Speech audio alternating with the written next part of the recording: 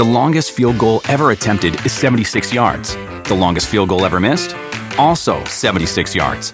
Why bring this up? Because knowing your limits matters, both when you're kicking a field goal and when you gamble. Betting more than you're comfortable with is like trying a 70-yard field goal. It probably won't go well. So set a limit when you gamble and stick to it. Want more helpful tips like this? Go to keepitfunohio.com for games, quizzes, and lots of ways to keep your gambling from getting out of hand.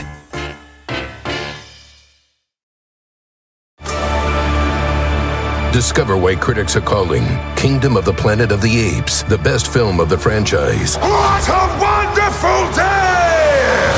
It's a jaw-dropping spectacle that demands to be seen on the biggest screen possible. I need to go. Hang on.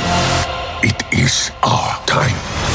Kingdom of the Planet of the Apes. Now playing only in theaters. Tickets on sale now. Rated PG-13. Some material may be inappropriate for children under 13. Talk is Jericho, baby. Talk is Jericho. Talk is Jericho, mama. Talk is me. All right, welcome to Talk is Jericho. It's the pot of thunder and rock and roll and home of the Duff McKagan joke of the week. Chris Jericho, Duff McKagan calling you. Hope everybody's doing well. Listen, there was a big accident on the I-5, Interstate 5. Big truck, big semi went over. It was full of horsehair. Spilled all over the freeway. Police are combing through the evidence right now. Thank you. Duff was on a hair joke kick. That was a little bit of a stretch, but we thank Duff anyways just for doing this as he's getting ready for his huge Guns N' Roses tour this summer. They start July 31st in Pennsylvania, and Fozzy starts up July 14th for a couple of summer festival dates, and then the Save the World tour starts in earnest on September 2nd in Columbus, Ohio at the Newport Music Hall. But first, before that, we got July 14th, Iowa City, Iowa at Wildwood. July 15th, Cadott Rockfest. July 17th, Jacksonville, the Taco Festival. And then, like I mentioned, we got Columbus, Joliet, Belvedere, Kansasville, Harrisburg, and the Blue Ridge Rock Festival in Appomattox, Virginia, all in the first week of September. Go to FozzyRock.com for all ticket dates and VIP info. And don't forget, too, we're heading back to Europe, UK, Ireland, Wales, England, Northern Ireland, Scotland, November 30th at Manchester, England at Club Academy. And we're going to Newcastle, Glasgow, Dublin, Belfast, Birmingham, Wales, London, Chester, Swansea, all the dates, FozzyRock.com. And don't forget the VIP experience, one of the best in the business. A lot of those are selling out, so go to FozzyRock.com to spend a little bit more extra time with us and see a bonus concert as well. So, also, if you missed the live Winnipegger show last night, we celebrated Canada Day. You can check that out on my Facebook page and YouTube channel. We celebrated by doing the imitations, and they all had to be Canadian personalities. So it was absolutely ridiculous as always. And we'll be back with a new episode next Thursday, as we do every Thursday, 9 p.m. Eastern on my Facebook page and YouTube channel. All right, today, CJ Perry says goodbye to Lana and makes her Talk is Jericho return. She's married to Miro in real life, and until recently, she was Lana at WWE. She's talking about being fired from WWE after spending 8 years there, why she was surprised by her release, and how she found out. She's also talking about the Lana and Rusev angle at WWE, how it started and evolved, what made it such a popular story, the classic WrestleMania match against John Cena, and why they were pulled apart so quickly after they got over. Also talking about the last angle she had at WWE with Bobby Lashley and her relationship with Vince McMahon. It's an emotional conversation at times. Tears were falling. But you'll hear about CJ's passion for wrestling and the business and what it means to her and what she hopes for her own future. She was tremendous. CJ Perry says goodbye to Lana right here, right now on Talk is Jericho.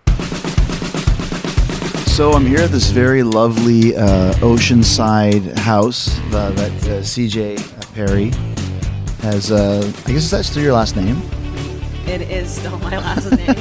You don't have the hyphen thing? I haven't changed my last name yet to Barnyeshiv, and Miro's really mad about it. So. Oh, okay. Well, obviously, this is Miro's lovely wife, formerly known, FKA, as Lana.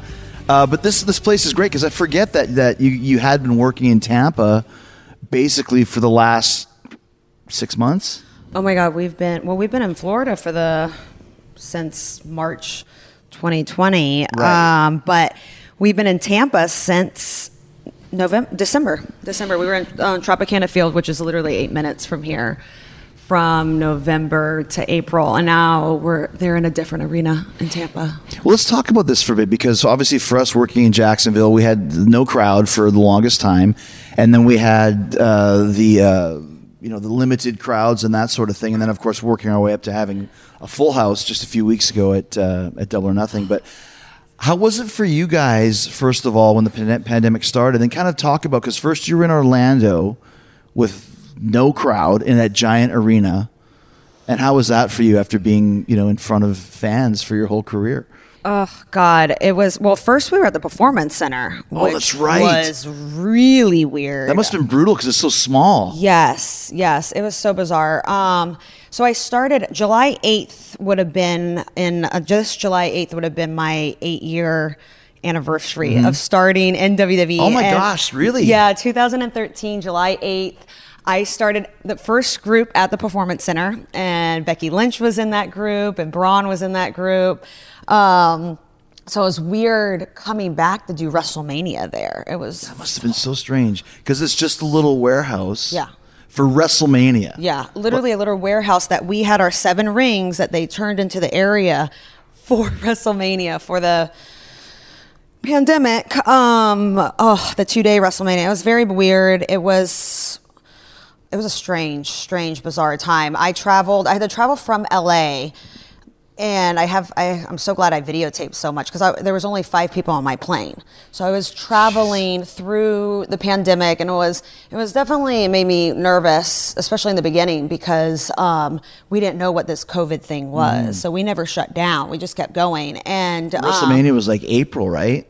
Yeah, but we filmed at the end of March. So that's what I'm saying, and that's still right at the beginning. March and April were the really scariest times. Yes, it was terrifying, because everything got shut down, and LA was really dramatic, way more dramatic than Florida. It's just like you can't even walk outside without a mask, and so dramatic, so crazy. Yeah. And so I was traveling through all of that, and so that was really weird and made me really anxious. And Miro wasn't there, and then we had no crowd and no fans, and I realized just how much I adore the fans, and that's why I do this. This is why I don't just do movies and television and Hollywood, is because of the relationship that we have with the fans, and it separates us over anything else in pro wrestling. It adds so much to the matches too. Yes, and it's really is the kind of the third character on the show. Completely. And so in WWE, a lot of things can be stressful and dramatic, and all of it is worth it once you go out there and you feel that energy and you connect with the audience and you're making people either boo you or cheer you, and it's all worth it. And so at WrestleMania, when I went out there with Bobby Lashley and there was no fans, and you go through all this stress and all this stuff, and then you go out there and you don't feel that feeling at all, and then you come back and it's like, whoa, I didn't get my high. Like I would be like, wait, like always constantly felt like unfulfilled. And so that was a really weird adjustment for me. And the following 5 months we were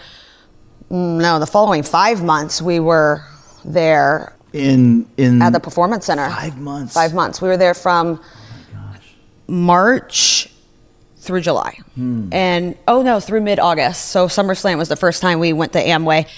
When we got to Amway, I was so excited that we were back to live television that Vince couldn't rethink it and rewrite it 17 times, because that's what was happening. Raw, gotcha. Oh boy. Because you were taping 3 or 4 at a time, right? Oh yeah, we were taping 2 shows. Oh my God. This is the one time of WWE. Oh boy, this was a crazy time. So we would supposed to do on Mondays 2 Raw and a SmackDown afterwards, and then the following day a Raw and a SmackDown afterwards. And it was always, one time I was there for 19 hours. Oh my gosh. To do a 60-second backstage. Oh my gosh. I'm not even kidding. It was insane. Rewrite and rewrite and rewrite. Just so many different, rewrites. One time Natty and I, we did this whole segment with Mickie James they debuted Chelsea Oh, okay. Yeah, so we were Natty and I was just with, this was at the Performance Center. I was managing Natty. It was the first time I was managing her. And Chelsea was supposed to debut with Mickey, and we did it all. We went home, I'm in bed, and we get a call from one of the writers that they're cutting.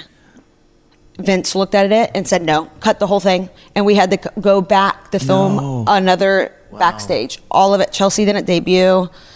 We had the match the fall. It was just like constantly weird stuff like that it was just, once we went to live television, I was so excited. I was like, yay, we can't rethink it. It's out there. Like, oh, well, for better or for worse. And that was still in front of no people, though. It was just in a bigger arena. That was where we had the digital. That was the first time that we went into the digital. Okay, so that's when the Thunderdome started? Mm-hmm. So, okay. Yeah, the Thunderdome started at SummerSlam, I believe, in mid-August. So let's talk about that. Because it's interesting, because I had the idea of doing like a live Zoom or something, and Tony was against it. He didn't want to do that. And that's basically what the Thunderdome was real life people watching with their faces on the screens. Yeah. Making noise or not making noise? Or how did that work? They make noise. Well, there's several things. It's all a little bit rigged for sure. And this is where I miss having fans, because WWE could control it. Are they sending messages to people saying cheer, boo, or they were just? Oh yeah, for sure. There's definitely. I think there's some. There's if the chants have been already done before, they can clip it. Gotcha. And they get so this is awesome chants. They can definitely do. When like Bianca and I think Rhea were at one of the matches, they autoed it in. This is awesome chant, and I think that's great especially if you have the stuff that you can, it sets the tone, Right. It's so many people have gotten over because on One City, some chant started that you were trying to get over, and it hooks, and then people on television see, and then people keep on doing it. And so I know that it was like, this is awesome. I know they've clipped in some other ones. They definitely do the boos and the cheers, because all of us talent will kind of giggle when we're like, wait, that was a baby face? Why are you booing the baby face? So could you actually hear the noise from the people watching the Thunderdome, though? Yeah. There Okay. is noise for sure. I think, and they also tell them to, But we used to work in WCW at MGM Studios for like the worldwide shows and stuff, and it was just a tourist attraction. So people would go to the Back to the Future ride, they'd go to the Terminator ride. Oh, let's go see wrestling. And so what they would do is they would have a guy with a big sign that would push the thumbs up, and you would cheer, yay, and then instantly you would hear boo when the thumbs went down. So yay, thumb goes down, boo, thumb goes up, yay. It was so bad. It just like clip, clip, clip, clip. Oh my God, yeah, that's the part. I mean, it was definitely an interesting situation without the fans, and I've talked a lot with like Seth about this, and TJ, and the pros and the cons with the having fans and without the fans. So I can time my promo exactly down to the T without the fans. Right. I was going out with Natty to do a promo, and they cut our time. Bruce is like, cut it by like 5 minutes with Billy Kidman. The guys went over, typical. The guys going over the girl segments. The girls get, it is what it is. Here we go. And it was supposed to be a 6-minute promo segment. I had to do it in 3 minutes, me and Natty. And I knew we got it exactly down to 2 minutes and 99 seconds, because there were no fans, and I knew exactly what I could cut out, what would be that time. Now, when you have fans, this is where it becomes a harder battle, but also it's completely a different battle. You have to, in my opinion, the crowd as a part of it, you have to listen. So if they start booing, don't step on your pop, or step on the boo. Don't let them, how many times have you told me, like, you could have milked it out longer? And that kind of gauges your success almost. The louder it is, then the more over you are, in theory. And without fans, you can kind of like gauge your timing exactly, but the storytelling aspect is so different. It becomes so different. Some things just do not resonate without fans. I mean, in my opinion, like how I won Survivor Series. Like if I would have won that way with fans, Oh yeah. it would have been the place I am convinced would have exploded. And versus the smart marks on the internet, you know, the Twitter hates regardless. You know, they're just, it's a little bit more of a negative mentality. And, you know, they might not always get it, but I understood why Vince had wanting me to win that way. Because one, it hadn't been done before. Two, We'll talk about how you won. okay, so how I won, basically. This is when you were getting put through a table like on a weekly Oh, basis. yeah. By Naya, right? Yeah, so table, oh boy. So was 9 tables. I went through tables 9 times. 9 weeks in a row? And 9 weeks in a row. Oh my God. It's not easy, by the way. People, that's the Oh, thing. That no, people go, I'm she went through a table. That's hard going through a table. Yes, it is. It is definitely you feel it. I probably still feel it a little. Right. So 9 tables. I had escaped 1 table. We were supposed to do this whole table spot on the show. And then Roman did not want, because he had a table spot with Sheamus. Gotcha. And he did not. So then, you know, there was a major pushback, you know, the Samoans, Naya and Roman, you know, they got that a whole little- thing. oh, no. I'm like, oh my God, I'm caught in the middle of this Hey, cousin. drama. Every Samoan is a cousin, apparently, right? exactly.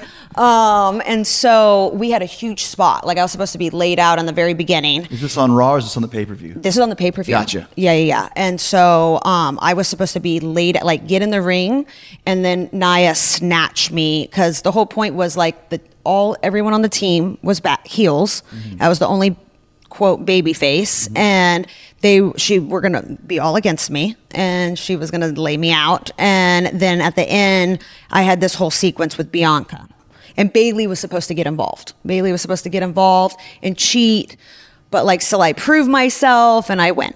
So we were all so excited about it. You know, there was just, you know, I was excited I was going to get the wrestle, you know? And so then there's the whole Samoan rivalry that happened. So the whole table spot got taken out. And then Vince thought it would be hilarious if I didn't get in the match at all. That Naya would tell me, not let me get in at all. And then I win because everyone gets eliminated. And he thought that was the most hilarious thing. Shane just loved McMahon that. thought it was hilarious. They're like, this has never been done before.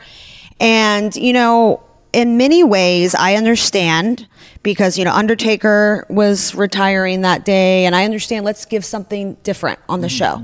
I understand that. I get that business side of it all. And so, but it was really dramatic. You know, Bayley and Bianca, you know, there was all this stuff happening. I'm crying in a corner because I'm like, I just want to wrestle. I'm like calling Natty. I'm like, Natty, I'm hiding in this corner. I'm crying. I just want to wrestle. I want to prove myself. Yeah. And Natty's like, you're still winning. Who cares? And I'm like, no, I want to prove myself. I wanna get in the ring and do stuff, right? Yeah. And so, but then like TJ really wanted me to get in and wrestle a little bit, and then Naya was gonna kick me out and say you have to stand there. And so he had to even fight for that with Vince, because he was like, no, I think it's important for her to show that she's improving in the ring. Like that's the babyface side of it, is that she does want to get in and wrestle, and they're telling her go off and stand out there. And that would have gotten a huge reaction. Yes. Sure. Right. And it was kind of, in some ways, I understood, like Vince was in some ways trying to recreate what like Miro did to me in 2015, when he would be like, we want Lana. He would send me to a different part and then to a different part and then kick me out and the whole place boos. And so those things really resonate with crowds. Like me wrestling and then her making me stand would have most likely That gotten would've we want worked. Lana, you know, and booed. And but with a crowd, it just resonates different, you know. And that's why I'm so thankful for our fans, live fans, because We Want Lana Chance would have never happened. That whole like 2015 program with John Cena and like me, you know, I Quit, that would have never happened without the fans. They were chanting for me. So that's why I'm like forever grateful, because I've always had this weird relationship. Either they want me or I can at least get them to boo the shit out of me. So, But that's a great relationship. And that is one of the things that's very important, like you mentioned, in the Thunderdome environment. And it happened a lot in AEW too, where you're like, I don't know who's over and who's not. And then when we had the Double or Nothing weekend, when we had a full house, not just once but twice on the Dynamite beforehand, people were coming out that like had never gotten a reaction in their lives like this, because they were just like cheering for everybody. Layla Hirsch came out, and the Pillman and frickin' Griff Garrison and the Chaos Project, like they're just getting these huge reactions, and that totally would have happened. Vince's instincts were probably right, as they usually are, if there was a crowd. Yeah. Totally. Right? But because there wasn't, it's just kind of a dead spot. I tell the story where I was working Orange Cassidy, and he goes, "Did I sell that too long?" And I'm like, I don't know. Yeah. Without a crowd, you can't judge that. Yeah. And that's the part I didn't like, and I feel like definitely that's the part of not having a crowd I didn't like. And I especially felt with me specifically, the live audience resonates with me a lot better than the internet audience. Of course they would. And so I cannot tell you how many times I've been buried on Twitter, buried by the dirt sheets, buried by like everyone that is like pretending to be journalists. By the way, thank you guys. Holler at you. Shout outs to you guys for talking about me. I appreciate it. However, like bury. And then I come out to the crowd and it's a completely different reaction. It would be like them. If I would wrestle at live events, I was a heel and the whole place would erupt to be excited to see me wrestle. And so it really taught me to, there's two different audiences, at least in WWE, I don't know if it's just more, I don't know, but it is a difference. But here's the thing too, though, is that the live audience, I'd say it's a little bit, it probably makes up 90% of the audience, and then the real hardcore fans and dirt sheets, and that's very valid too. But that's 10%. It's like if I go watch, I went and saw a Conjuring, The Devil Made Me Do It last night, right? So if I was reading, I don't know, Variety magazine and going online to read all the Rotten Tomatoes and all this stuff, they might have given that a 20. I don't know. I went and I really enjoyed it. I went with my daughters and we had a great time. So I don't know what the critics are saying because I don't care. Yeah. Now there are people who live and die by the box office mojo and the Rotten Tomatoes, but it's a very small. You know what I mean? So you have to keep that in mind when you're reading. I think I even texted you that at one point. When you're reading these two, if you're going to wade in those waters, it's a very small segment. Now, they're very vocal and can sometimes be very vicious, but it's not the whole piece of the pie. Yeah, and I think that's that was the hard part with the very hard part in these Thunderdomes, because you're having your one audience, which is Mr. McMahon. And who's to say, he might love something one day. We all know how Vince is. We'll love one thing one day, hate it the other day, obsessed with you, then fired the next. I mean, that's just an environment. So don't get comfortable. Right. Never get comfortable. Yeah. So I always, thank God I knew that. But it's just so hard to gauge any type of real success, because then your only thing of gauging is online, where most, if you're a heel, especially, God, good luck, because we're supposed to make people hate us. That's the whole point. So there is going to be a bunch of hate on. Yeah. Right. Like, I'm glad you don't like me and want me to get fired and etc. I'm doing my job. Yeah. I'm going to pat myself on the shoulder. But I think, there's no boo button on Instagram. There's no boo, there's nothing that you can, in the digital era, ignite that type of reaction. Like if you're in a heel in the arena, you provoke and you get that reaction, and I feel it's sometimes a little bit harder to translate in, as we move more into a digital world, is how do you still translate heels to translate into making money? So for example, in the 80s, 90s, I mean, even up until when Miro and I came up in 2014, going out there and getting them to hate Miro more than anyone else, that is money, because that means at WrestleMania, the top guy can beat him. And so the more he's hated, the better. But like, how do you translate that on digital? You know, it doesn't, he isn't going to resonate as much back then. He didn't resonate. He actually resonated a lot more when he did start more showing personality and through Total Divas and calling me Cold Fish Lana. And so it would be interesting if something like that would translate into a world with no fans even. The longest field goal ever attempted is 76 yards. The longest field goal ever missed? Also 76 yards. Why bring this up? Because knowing your limits matters, both when you're kicking a field goal and when you gamble. Betting more than you're comfortable with is like trying a 70-yard field goal. It probably won't go well. So set a limit when you gamble and stick to it. Want more helpful tips like this? Go to keepitfunohio.com for games, quizzes, and lots of ways to keep your gambling from getting out of hand.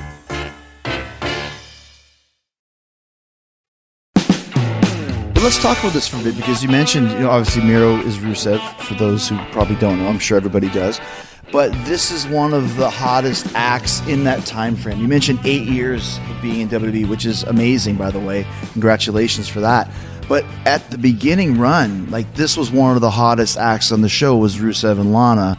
And like you mentioned, one of the main events of a WrestleMania with John Cena, one of the greatest entrances ever. We laugh about the tank. I talked to Miro about this a few months ago on Talk is Jericho. Let me ask your opinion.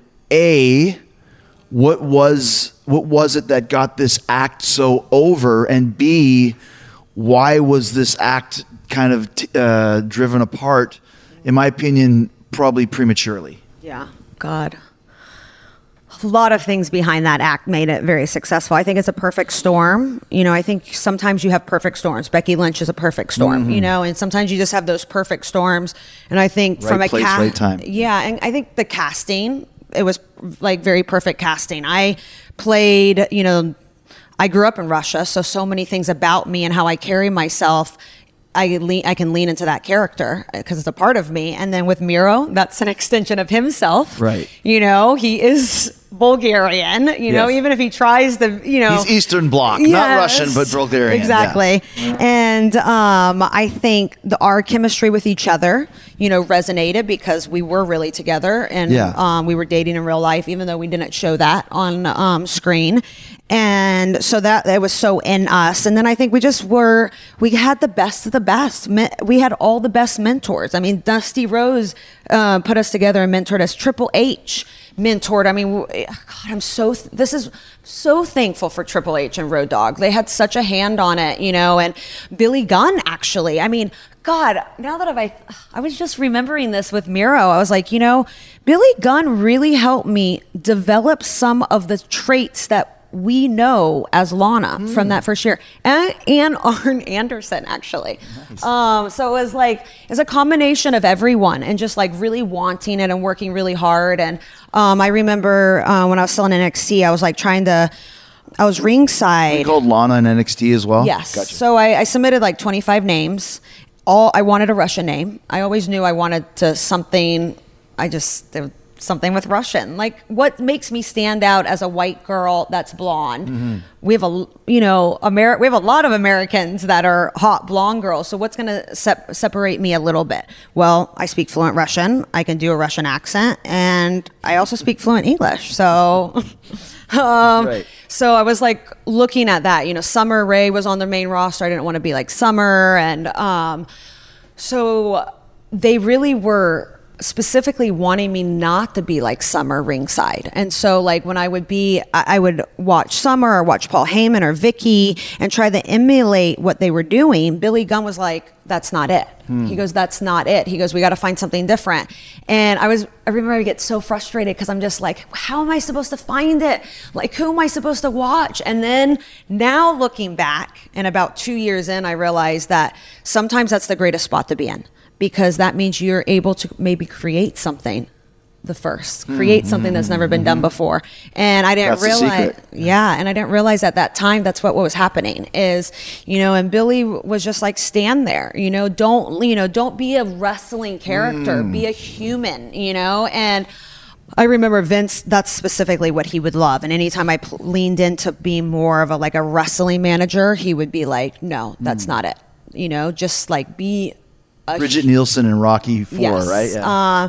And so all those things started to come together, and then probably right before I came up on the main roster, that we were trying to figure out, I'm Russian and he's Bulgarian, and I kept on being like, hey, I really think, I know Bulgaria is awesome, I love Bulgaria too, but the threat to America is Russia. The threat to America is not Bulgaria, not right now at least. And, you know, but I get it, you know, that's his country, he didn't want to give it up.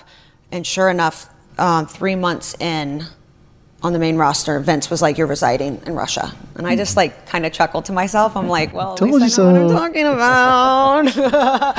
And, you know, Vince was very hands-on on that. He wrote all my promos that year. He was very, very hands-on. And I learned a lot. Road Dogg really mentored us, really taught us a lot about cameras, and, you know, it's a TV show at the end of the day. You know, and that's what I notice. Unfortunately, a lot with the girls is that I feel like a lot of the women don't get mentored as much, the women's division, kind of. You know, at one point, Triple H was there and really hands-on, which, you know, is great because there's so much knowledge there. But right now, it's the last year, it hasn't been that way. Fit Finley was also very much in with the women helping out. Oh, yeah. Fit But now he's down in NXT. NXT. And TJ is amazing. I mean, TJ is a savant. I mean, God, they're a wrestling savant. And really, he's helped me like a lot, too. Just understanding he knows sports and wrestling so well. But just, I felt really lucky to be able to be with the boys because I learned so much from the greats, you know, greats like John Cena, like yourself, you know, being ringside, constantly hearing the noise, hearing what it means to be over the noise. And unfortunately, a lot of times we in the women's division don't get to hear that, you know, and because we don't have a you in the ring with us. We're literally teaching each other. Right. And so I'm very, very fortunate for all of that. Going back to why I went on a long tangent of why we got separated. So that's why I think it was so over. It's because it was like the perfect storm. Right. You know, it was us being those characters, us working hard, being good actors, all the hands in, you know, the bet. I mean, I just named all the, you know, and then Vince protecting it. Oh, and another big thing with that too, I think, big picture, there was a story, there was a purpose. So they're like undefeated till John Cena. So that was like at least a year. There's also kind of the quintessential American hero. You know what I mean? Yeah. Totally. And we were supposed to work John Cena actually 3 months in the original plan, and thank God that didn't happen because he would have been he would have lost then. Undefeated, yeah. Versus we went over a year, he went undefeated, and that is what essentially got me over. You know, and the importance of having incredible heels and incredible bad guys. I think Miro is one of the best, and he's such a monster, you know, and that was kind of the thing. It was the Beauty and the Beast type of a vibe, right? Which is why, and we're going to mention, why do you think you guys got kind of split up when you did? Well, you know, they started the We Want Lana chant. So the thing about Rusev at the time, Miro, Rusev, he was truly the most hated bad guy, you know, and I was booed because of him. You know, people were mad, you know, that... By association. Yeah. And then I would get booed. My music would hit and it was like a boo cheer, you know, and I would come and introduce him and then dedicate my matches to Vladimir Putin. Now I'm telling everyone, boo me, you know? But then he was so hated, you know, and I think probably to the fact, you know, he's undefeated, he's Russian, he's Bulgarian, dedicating to Vladimir Putin. Now he also has this hot blonde girl, you know, you. Right. And it was just one day I was doing a movie Interrogation and he brought out a lawyer. So I just mixed 1 week. This is a month before WrestleMania. And the whole arena started chanting, "We want Lana." And I trended for like 2 days. It was really bizarre. It was wild. I was like shook. I would have never expected that. Like, wait, they want me? Want me? I'm loved. Oh my God. And kept on happening and happened. And then WrestleMania, we did the tank, we did the whole, and you know, Vince Miro, I don't know if he always realized this, but like I was always often placed there to protect him, you know? So like throughout the years too, they used me or his tag partners or whatever, but like he was very, in my opinion, in the world that there was, still a little protected more than most. Right. So, you know, now looking back, I see how it was getting all set up. It's like, oh, he was yelling at me. I mean, what man comes and starts yelling? You know, he lost. And so, and Vince, we went to Vince the following week, the pitch and idea, the work with Daniel Bryan. And he was like, no, I'm splitting you guys up. And we were shocked. We had no idea. And he was like, no. He was like, he's hated. And he goes, you're over. He goes, they love you. He goes, so, you know, you can go down to NXT or, you know, oh, I was like, wait, I don't understand. Like, can I not be like a bitch? Like, I can get hated. I can be like, and Cersei, Game of Thrones. I start naming all these like super hated heel women on television. And he's like, oh, that's great. It's a conniving woman. Okay. Well, we could do, you know, maybe you know, kiss a guy and make him jealous.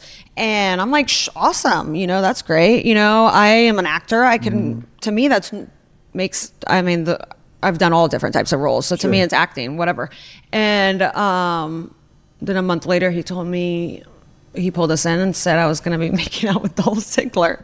And we were going into this big program. And so I think knowing what I know now, it might have been premature. I mean, it doesn't, you can do whatever you want there. Sure, it's wrestling, so it's an open canvas. Yeah, it's like, you know, 2016, I think the biggest problem with, in my opinion, in WWE is like they just don't follow through with stories.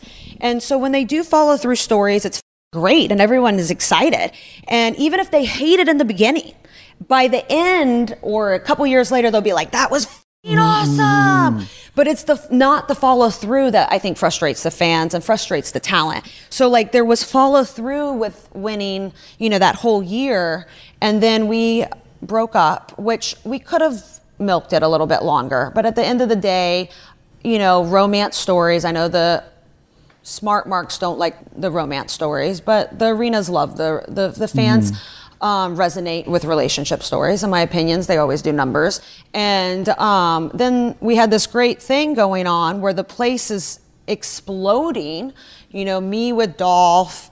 Who was he with? Rusev with Summer. Oh, right. I mean, we were just watching it. When he fought Mark Henry and Summer put me in the accolade, 35 million views on YouTube. I mean, we broke literally YouTube video. I mean, our kiss with Dolph, like my kiss with Dolph when he came out there was like, it's like 82 million. But I can see that happening. It's insane. And I see your point in that. But then there was no follow through. There's no follow through, and that's my biggest point. And there's also always a tendency to rush.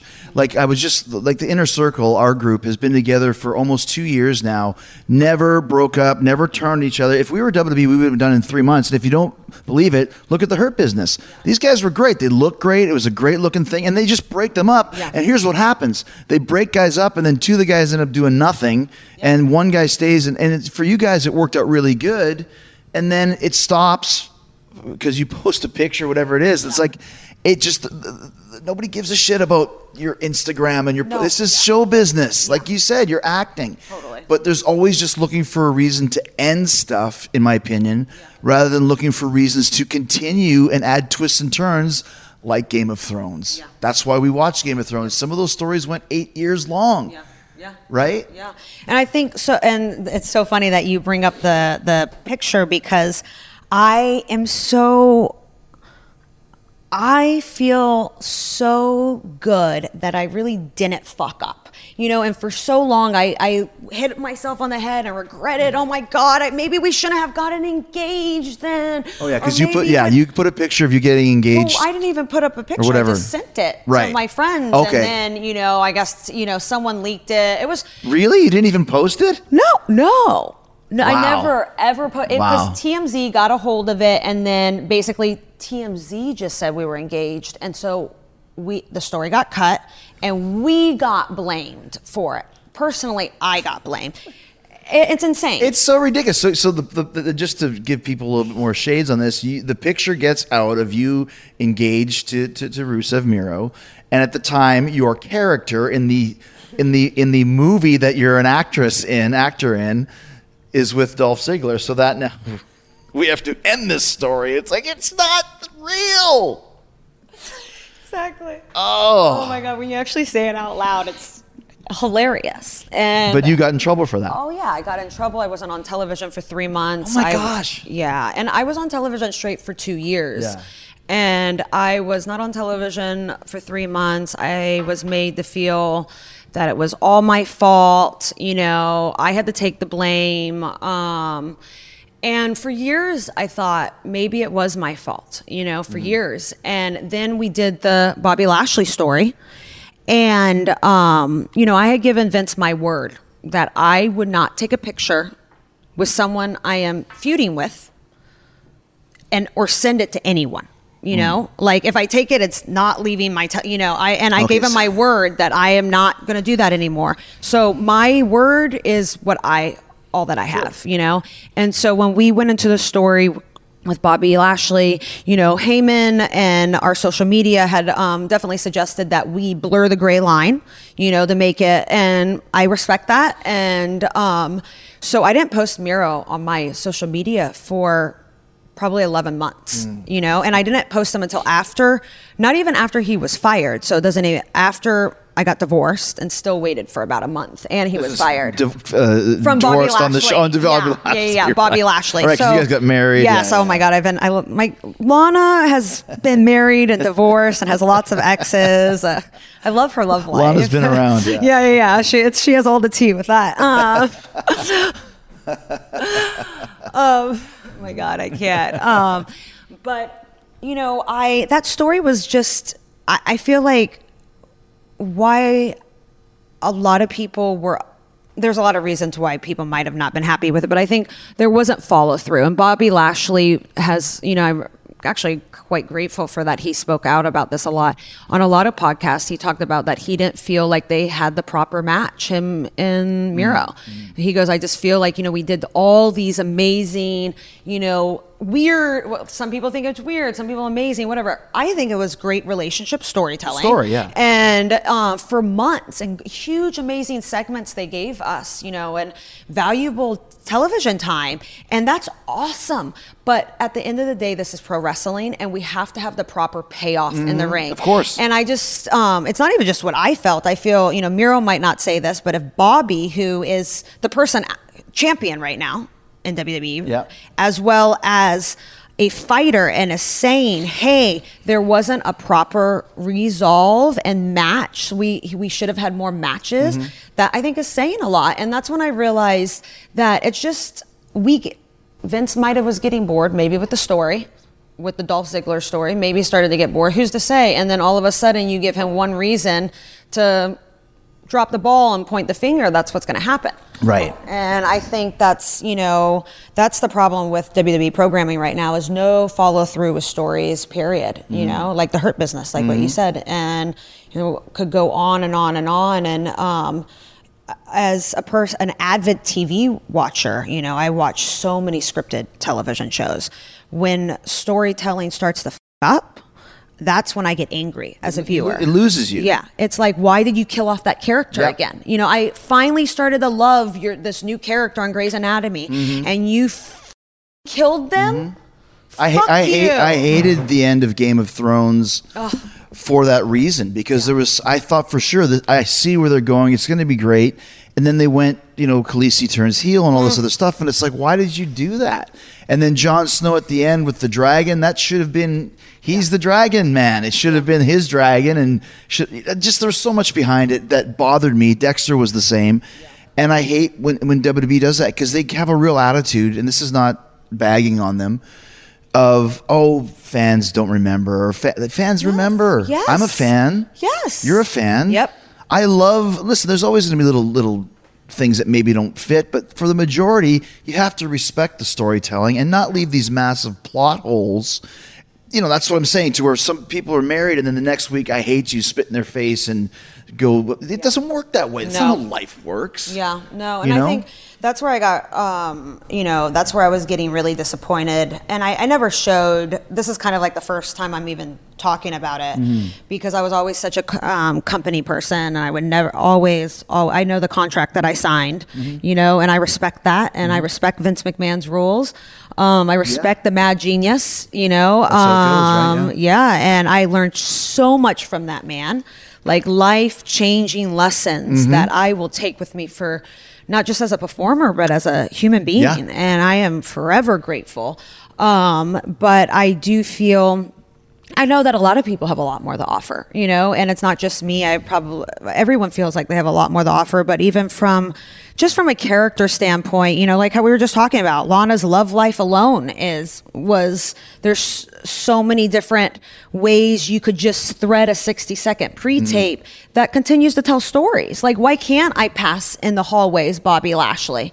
And we just that would, glance, sure. Oh my God. Talk about engagement, and those are the things that my mind is always thinking, is the threading not just of my character, but all the characters. And why does it always have to be two people?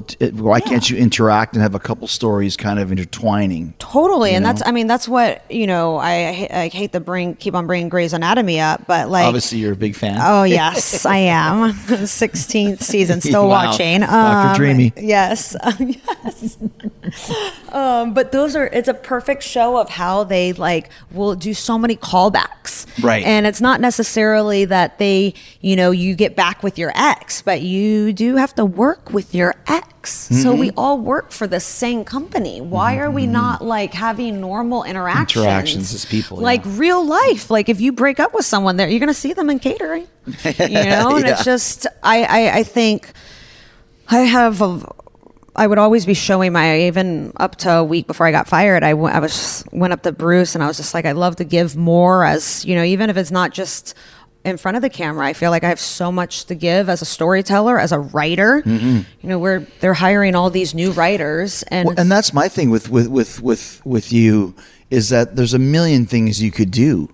I mean, you can wrestle. We can continue that. You can be backstage personality. You can be a writer. You can be a commentator. You could be, anything.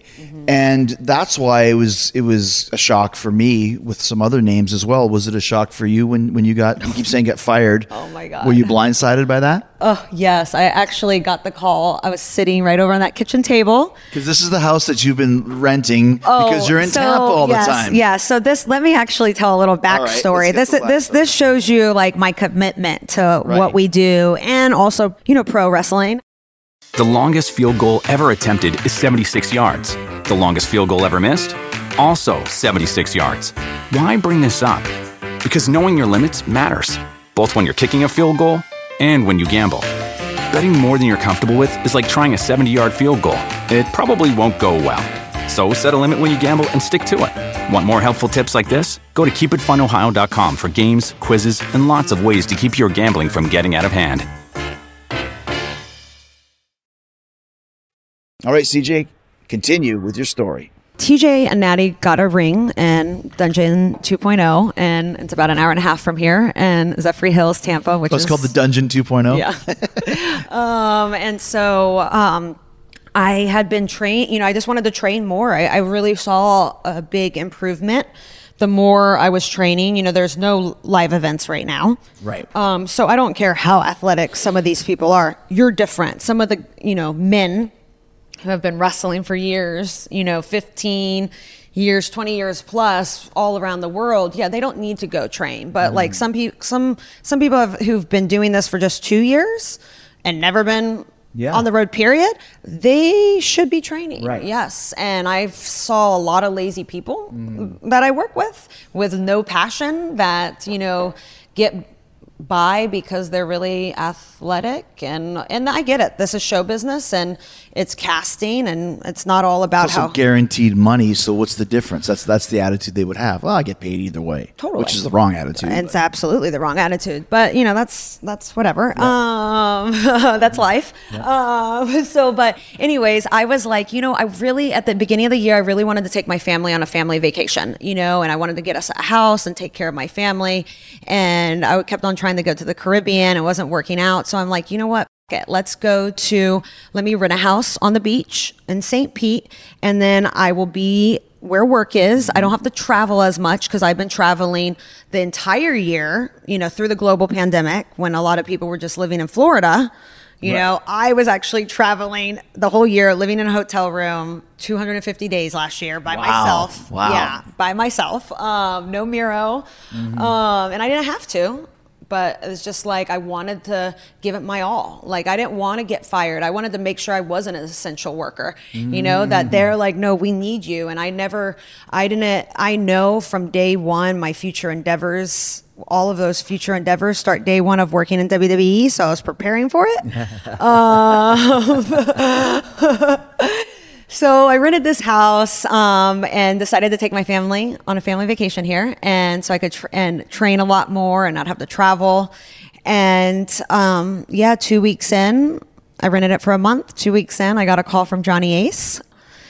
Crazy thing is, I thought he was calling me about something completely different because I can't tell you yet what the show is, but I was offered to do another television show. And so they went through the whole process with WWE and they approved it. And so I thought he was calling me about more of those details, because that's what we were all discussing the day before, and he's calling you about your 90 days. And I'm like, wait, what? I was like, I couldn't even understand. And he's like, I'm calling you about your 90-day, like you're getting released. And I was literally standing right next to the pool. I just like, my heart dropped. My heart dropped. At the same time, I felt really relieved, which was really weird because I did not expect to feel relieved. Like I felt like a weight lifted off my shoulder and I could breathe. And if someone would have told me that would have happened, I would have been like, no way. Because I love my job. I love the people that I worked with. I mean, yeah, things are shitty at times, but like, that's why it's a job, Right, exactly. Like it's called work. Exactly. And so I was just like, oh my God. And I just was like, thank you. He's like, stay in touch. He's like, thank you. He goes, you've worked your ass off. I go, is there anything that I did wrong? He's like, no. He's like, you worked your ass off. You've improved tremendously in the ring. He's like, thank you for working hard. He's like, stay close. Johnny Aces, the usual. I kind of chuckled to myself because I'm like, I'm glad it wasn't Mark Carano that called me. Because like, I just see Johnny as this role, and Mark, Mark kind of becomes like homies a little bit more. And like Ace is just like so corporate. And that's his job, is to be he's the axe man. Yes. And what was the excuse? Budget cuts? Yeah. He was like, no, just budget cuts. And I said, okay. I was like, thank you for everything. And that was that. And immediately I had to leave. Like I literally had walked out of the pool. I was like, I don't want to talk to, and everyone's here. Everyone, my nephew, my niece. Oh, wow. They're playing, like my aunt is here. My brother is here. My parents are here. Miro's somewhere. And I'm like, I can't. So I like walk out, and I was in the middle of texting Mandy. Like we were texting about other random things, and I'm just like, I just got released. She was the first person because I'm in the middle of, and she's like, wait, what? And I'm like, yeah, they literally just released me. And I called Natty immediately. I couldn't even talk to Miro yet. I was like, I gotta just, and Natty, she didn't, same reaction. She's like, wait, what? And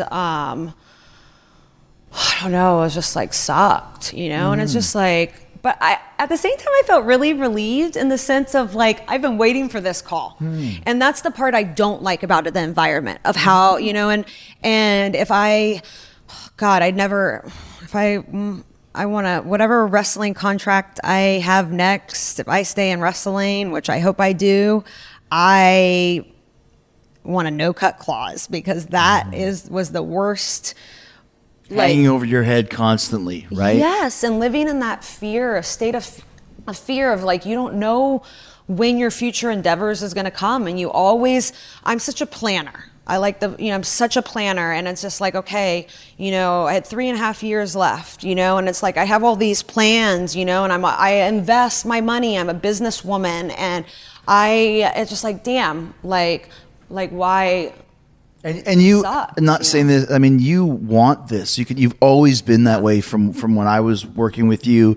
You mentioned training with Natty and TJ. You're not just sitting back collecting your paycheck going, oh, I'm a hot blonde and who gives a shit.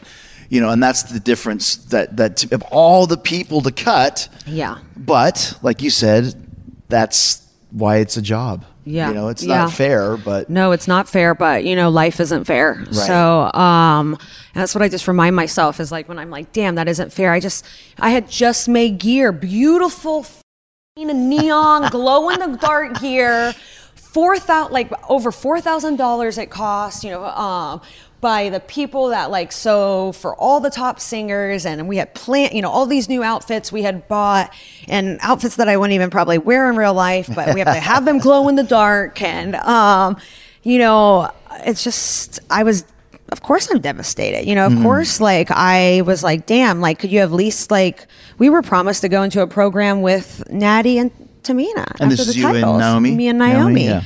And to go into a program with them and go after the titles, and we were supposed to be possibly champions, which all that stuff I take with a grain of salt. But it's all a positive check from the office, you know what I mean? For sure. And I was very lucky that I was booked up until the day I got fired. And then Naomi last week television. lost in 30 seconds. So it's like, right? You never know, right? I know, exactly. And so I was just like, it was just so many emotions. I was definitely a little disappointed at first, for sure. Did my weeping with the dolphins. And I'm like, damn, I just practically moved here to train more and to be the best that I can be. And that happens. And, but life, you gotta just swing with the punches. And you had been through that the year prior when Miro got let go. Because I know my he God. had asked for his release, but maybe he didn't. But he basically got let go as well. Oh, yeah. No, honestly, when Miro got let go, for me personally, it was harder when Miro got let go. Just in general. I was a lot more depressed. I was a lot more sad. I mean, don't get me wrong. I had my days of crying and, wallowing. But I think partly as a performer and artist, I allow myself to wallow. I'm like, I'm finally not feeling happy. Let me wallow so I can have more emotion when I need to do this part, dig deep, you know. You can use this for method now. Yeah. Am I going to come up with some type of funny concept, Yeah. So I just allow myself to feel, I think it actually does help us sometimes tap into being better performers or actors. But with Miro, that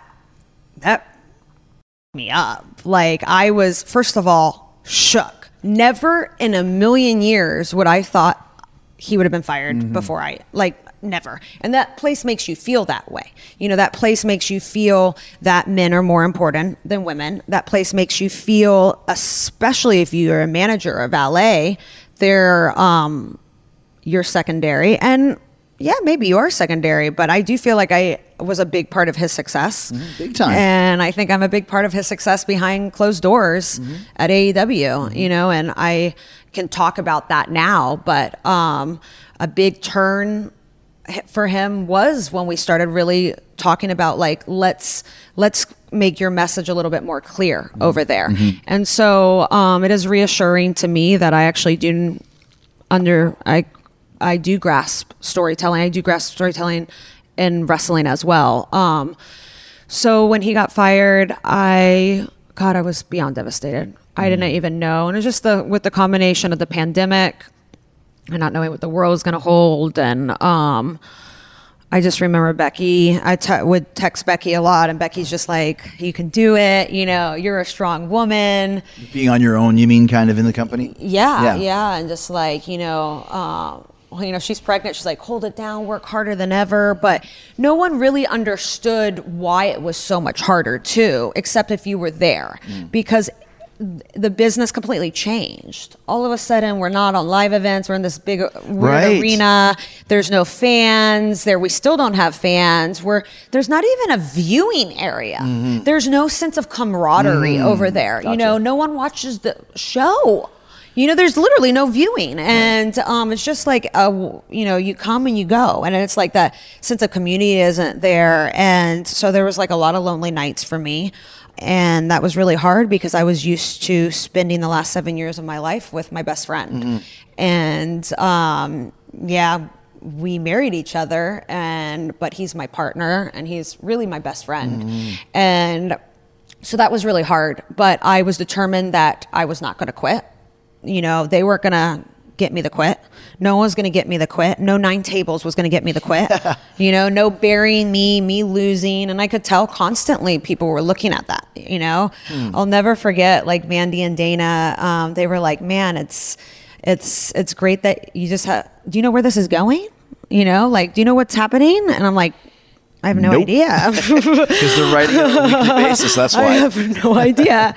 They're like, you have such a great attitude for losing. And it's like, well, someone has to lose, you know, like literally, unless it's a DQ, someone. Right. And I would rather be losing than sitting and catering. And maybe that was my issue, is that I was a yes man and I was this could be shitty and terrible story Show writing. business though, right? But I'm going to make it to the best of my ability. I always love that. Like if we were, you know, got cast in a Steven Spielberg movie, and you play the part of, you know, Lana, who goes through 9 tables, and I play the part of, you know, Jericho, who, you know, loses 9 matches in a row. You wouldn't go, hey, where's this going, Mr. Spielberg? Exactly. It'd be like, okay, we'll get somebody else to play the part of Lana. Exactly. And you go home and figure out why this is going not where you want it to go. No, totally. And and that's exactly how I approached everything that they gave. Yeah. It's just my job as an actor, and I'm still in acting class. And this is what our teacher, she's one of the best in the business, Leslie Kahn, she teaches how to take bad scripts and do good acting. She's like, anyone can take a Scorsese. Yes, script and be awesome, you know, like his writing is phenomenal, but can you take a shitty script and make it good? But that's wrestling too. Take it. I say it all the time. Whatever TV time you get, that's TV time. And you have a choice. You can make it bad or you can try your best to make it good. Even if it's the worst scenario, that's up to you. Yes. You know what I mean? And that's still the concept of wrestling or acting or anything that you do in show business. No, for sure. And I just, you know, it's people like you and, God, many other, Paul Heyman, who has taught me, like, it doesn't matter what it is. And I know grab the brass ring or whatever you want to call it, you know?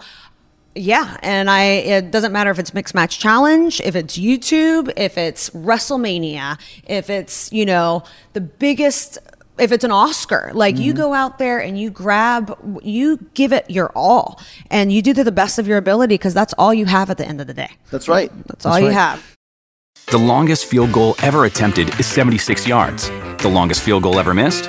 Also 76 yards. Why bring this up? Because knowing your limits matters, both when you're kicking a field goal and when you gamble. Betting more than you're comfortable with is like trying a 70-yard field goal. It probably won't go well. So set a limit when you gamble and stick to it. Want more helpful tips like this? Go to keepitfunohio.com for games, quizzes, and lots of ways to keep your gambling from getting out of hand. Last few questions for you. Did you ever hear from Vince after you got let go? I did. That's cool. Yes, I got a text, and it was just, I definitely got emotional about it because it was like it was just like goodbye for me, you know, and, you know, he thanked me for, my incredible work ethic and for my unrelenting desire to be the best that I could be, and all the contributions I gave to WWE. So that really meant a lot to me, and I thanked him for everything that he's taught me, because I learned so much. I've learned so much life lessons, and performing, and so I'm incredibly thankful. I do wish the hardest part for me was, and this is where I mean, maybe as they'll change this in the future, especially after Mickey, Like the garbage bag. Yeah. Is the why of the goodbye part, and it's like, now it's changed a little bit, people are at least talk to each other. It used to be like cut off, and it's, Yeah. and it's like, well, why? I would have liked to maybe give Vince McMahon one last hug goodbye, like I want to say goodbye to the writers, I want to say goodbye to Ray, Ryan Ward, who I've worked with for 8 years, like he started with my very first promo, and it's like, I want to say goodbye to these people. What? I don't know if I'll ever see them again. Yeah. We don't know. I mean, look at Brody. You don't know when your last day is. Oh, this is when I get emotional. Ooh, sorry.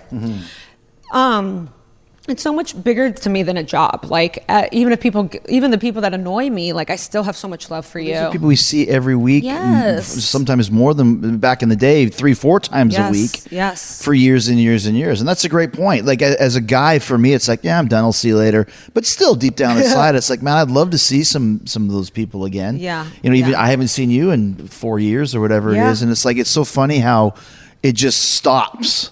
Yeah. And then, like you said, well, why can't I say goodbye? But they don't want that. No. They'll escort you out of the building. And it's so ridiculous. And I'm like, maybe they feel like I texted Ryan Ward, and like a week afterwards, and he's like, I'm so sorry I didn't reach out to you. He goes, you never know if people are gonna lash out at creative. And I'm like, is that the reason why we can't go back and give hugs? Because like, I guess, but like not everyone is like that. And I actually don't think that.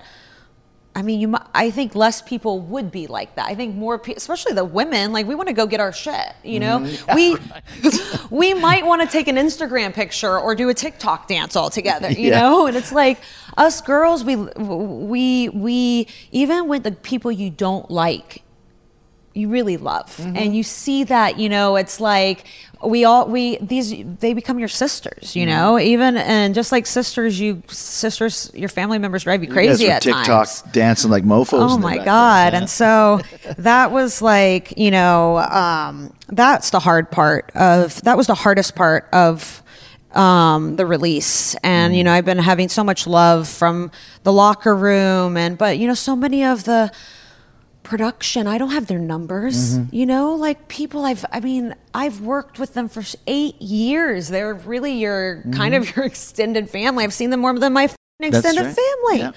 So, and I am a very like passionate, emotional person. And so like,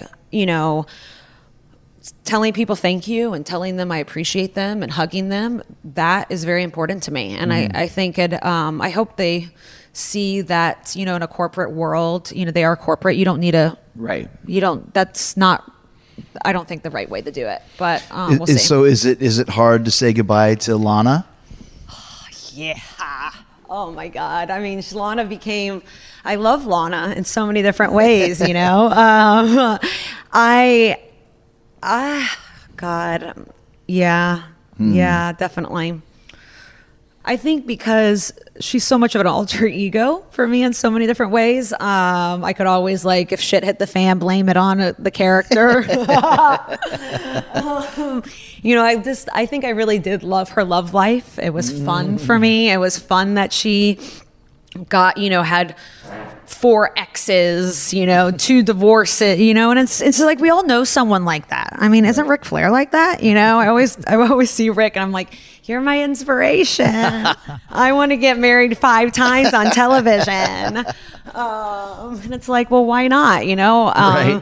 And I think because in life, I am married, and in life I am, I love to party and drink, but in life I tried very hard to do the right thing. At least now in my life, there hasn't always been that way, but like the last 8 years, I've tried to really do it the right way and not cheat the system or cheat people, and try to be honest and true. And I sleep a lot better at night. I feel at peace, and but that's why I think it is hard to give up Lana, because she was everything that I can't be in life, you know? So what are your plans now post WWE?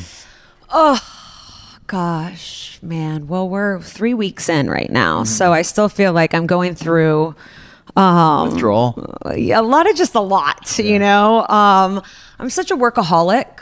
And so even in WWE, on my off days, I was always working. You know, I was always working towards my future endeavors.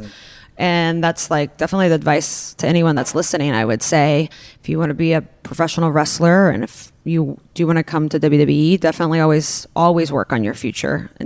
And actually anywhere, because what I told Miro is you never know if you're going to break your neck and can't wrestle anymore. You don't know you just don't know. So we have to create things outside of wrestling, outside of entertainment. And, but I think for me, the biggest shock was when I got fired of the thought of letting wrestling go. You know, the thought, I don't want to, of letting wrestling go. Because when I started WWE, it started, I was a professional dancer and model and did some acting, but really diving into acting classes, taking it for real. And then I got this job. That was kind of how I gave up fully professional dancing. So I went from like professional, like, a performance aspect that you use your body, right? You know, and there's a live crowd into wrestling. And so it's like the first time I really be like, oh, is this my time? Is it time to retire that? You know, like, is it time to let go and say goodbye? I just get emotional. I'm sorry. You know, wrestling's, it's hard, and it's not just hard like, oh, the bumps, but it's like, it's an art. It's like dance. It's like anything. And to be a master at something, it takes 10,000 hours. And they say that's in between 8 to 10 years. And I felt like with wrestling, finally, I started to feel comfortable that I didn't just have to think about it. You know, and for so long you have to think. And then at one point, I'm sure you've been like this for 15 years, all of a sudden you can live in the pocket. You know, you can go out there and you're not just thinking, you're living and you're enjoying it. And, you know, that's how I always felt with promos. And, you know, and I mean, I haven't danced professionally in a long time. And, but back when I used to, and I started to feel that way with wrestling. And Nia really helped me with that. Cause you know, Nia takes her time, which is great. And I just learned so much from that situation. And I don't know, I guess I was like, damn, I don't know if I'm ready to let it go. And that's when I'm like, well, I don't have to let it go. And I definitely don't like the aspect of a human being telling me to let it go. You know, I don't like that aspect of Vince McMahon saying, oh, you have to give up you know, done. You know, it's like, no. That's where I am a little bit of a rebel, I guess. It's like, I'm not going to let any, you know, rich man, billionaire, a Vince McMahon or any person, my parents tell you what to do, yeah. So, I don't know. I've had different things in wrestling also offer me. So yeah, I want to create. I want to create something epic, you know, and I feel, I don't know. It seems to me like you pretty much are in your prime, which is, it makes you dangerous. That's a good place to be. You know, I definitely, yeah. Thank you. I love hearing that. Thank you. I think I read, Road Dogg said something somewhere I read, and he goes, oh, he believes that men in their 30s, that's their prime for wrestling. And, I think for so long there was a stigma on women, like, oh, if you're over 30 in wrestling, you got to be done, you know, and it's like, no. Like, I actually believe I'm only entering my prime, right? You know, only entering my prime when you know, because I've been just trying to figure it out, you know, learn from the wrestling part, the storytelling part, the acting, but also like the social media part. And it's like, now I feel like I am that person to learn all from the traditional aspects, you know, from all the people that have the best from like your generation, and now I've learned so much. You know, I feel like me with our social media team, like we were the generation that was figuring it out, you know, on social media, and I just have learned so much, and I feel that, you know, this is just the beginning. Last question for you. What's your favorite match that you ever had? Oh boy, man. I mean, I love my matches with Nia. I think it really earned the respect from the Smart Mercs, which was nice, you know, because they're like 2 power bombs, you know, 9 she's tables. so big too, just beating you up. Oh my God, you feel it. And oh my gosh, any person that ever fights Nia, we all look at each other and we go, yep, you know, it's... You know, you're fighting a Samoan dragon. That's right. You know, and she's the force. She is a force. So definitely, I think maybe maybe it was the tables match or one of my singles matches with her that I felt that we really took our time. We didn't have a lot of time, unfortunately, right now they're not giving the women a lot of time on Raw right now or SmackDown, which is really unfortunate. But, you know, we made the most of it, of whatever we were given. And we tried to tell our stories through social media. So I really liked that. And, it was always great when I come back and I see messages from like Becky or Miro, and they're like, it was such a good match, you know, so good. I think another match I really enjoyed that we had at live events, we might have had it on television, but a more concise, was Zelina and Manny against me and Miro. Oh, cool. And I think that was where I learned how I would always be selling, and Miro would be, once again, so thankful for these moments, because he would call the match from the apron, and then me and Zelina were learning so much because we had both those incredible minds ringside. So that was great. But yeah, I love wrestling. So yeah. Well, we're excited about your future endeavors for sure. Ooh, me too. Goodbye, Lana. Hello, CJ. Or whatever name you have in the future. Yeah. Oh my God, I'm trying to figure that one out. But from one CJ to another. Yes. Yeah. Thank you. Thank you.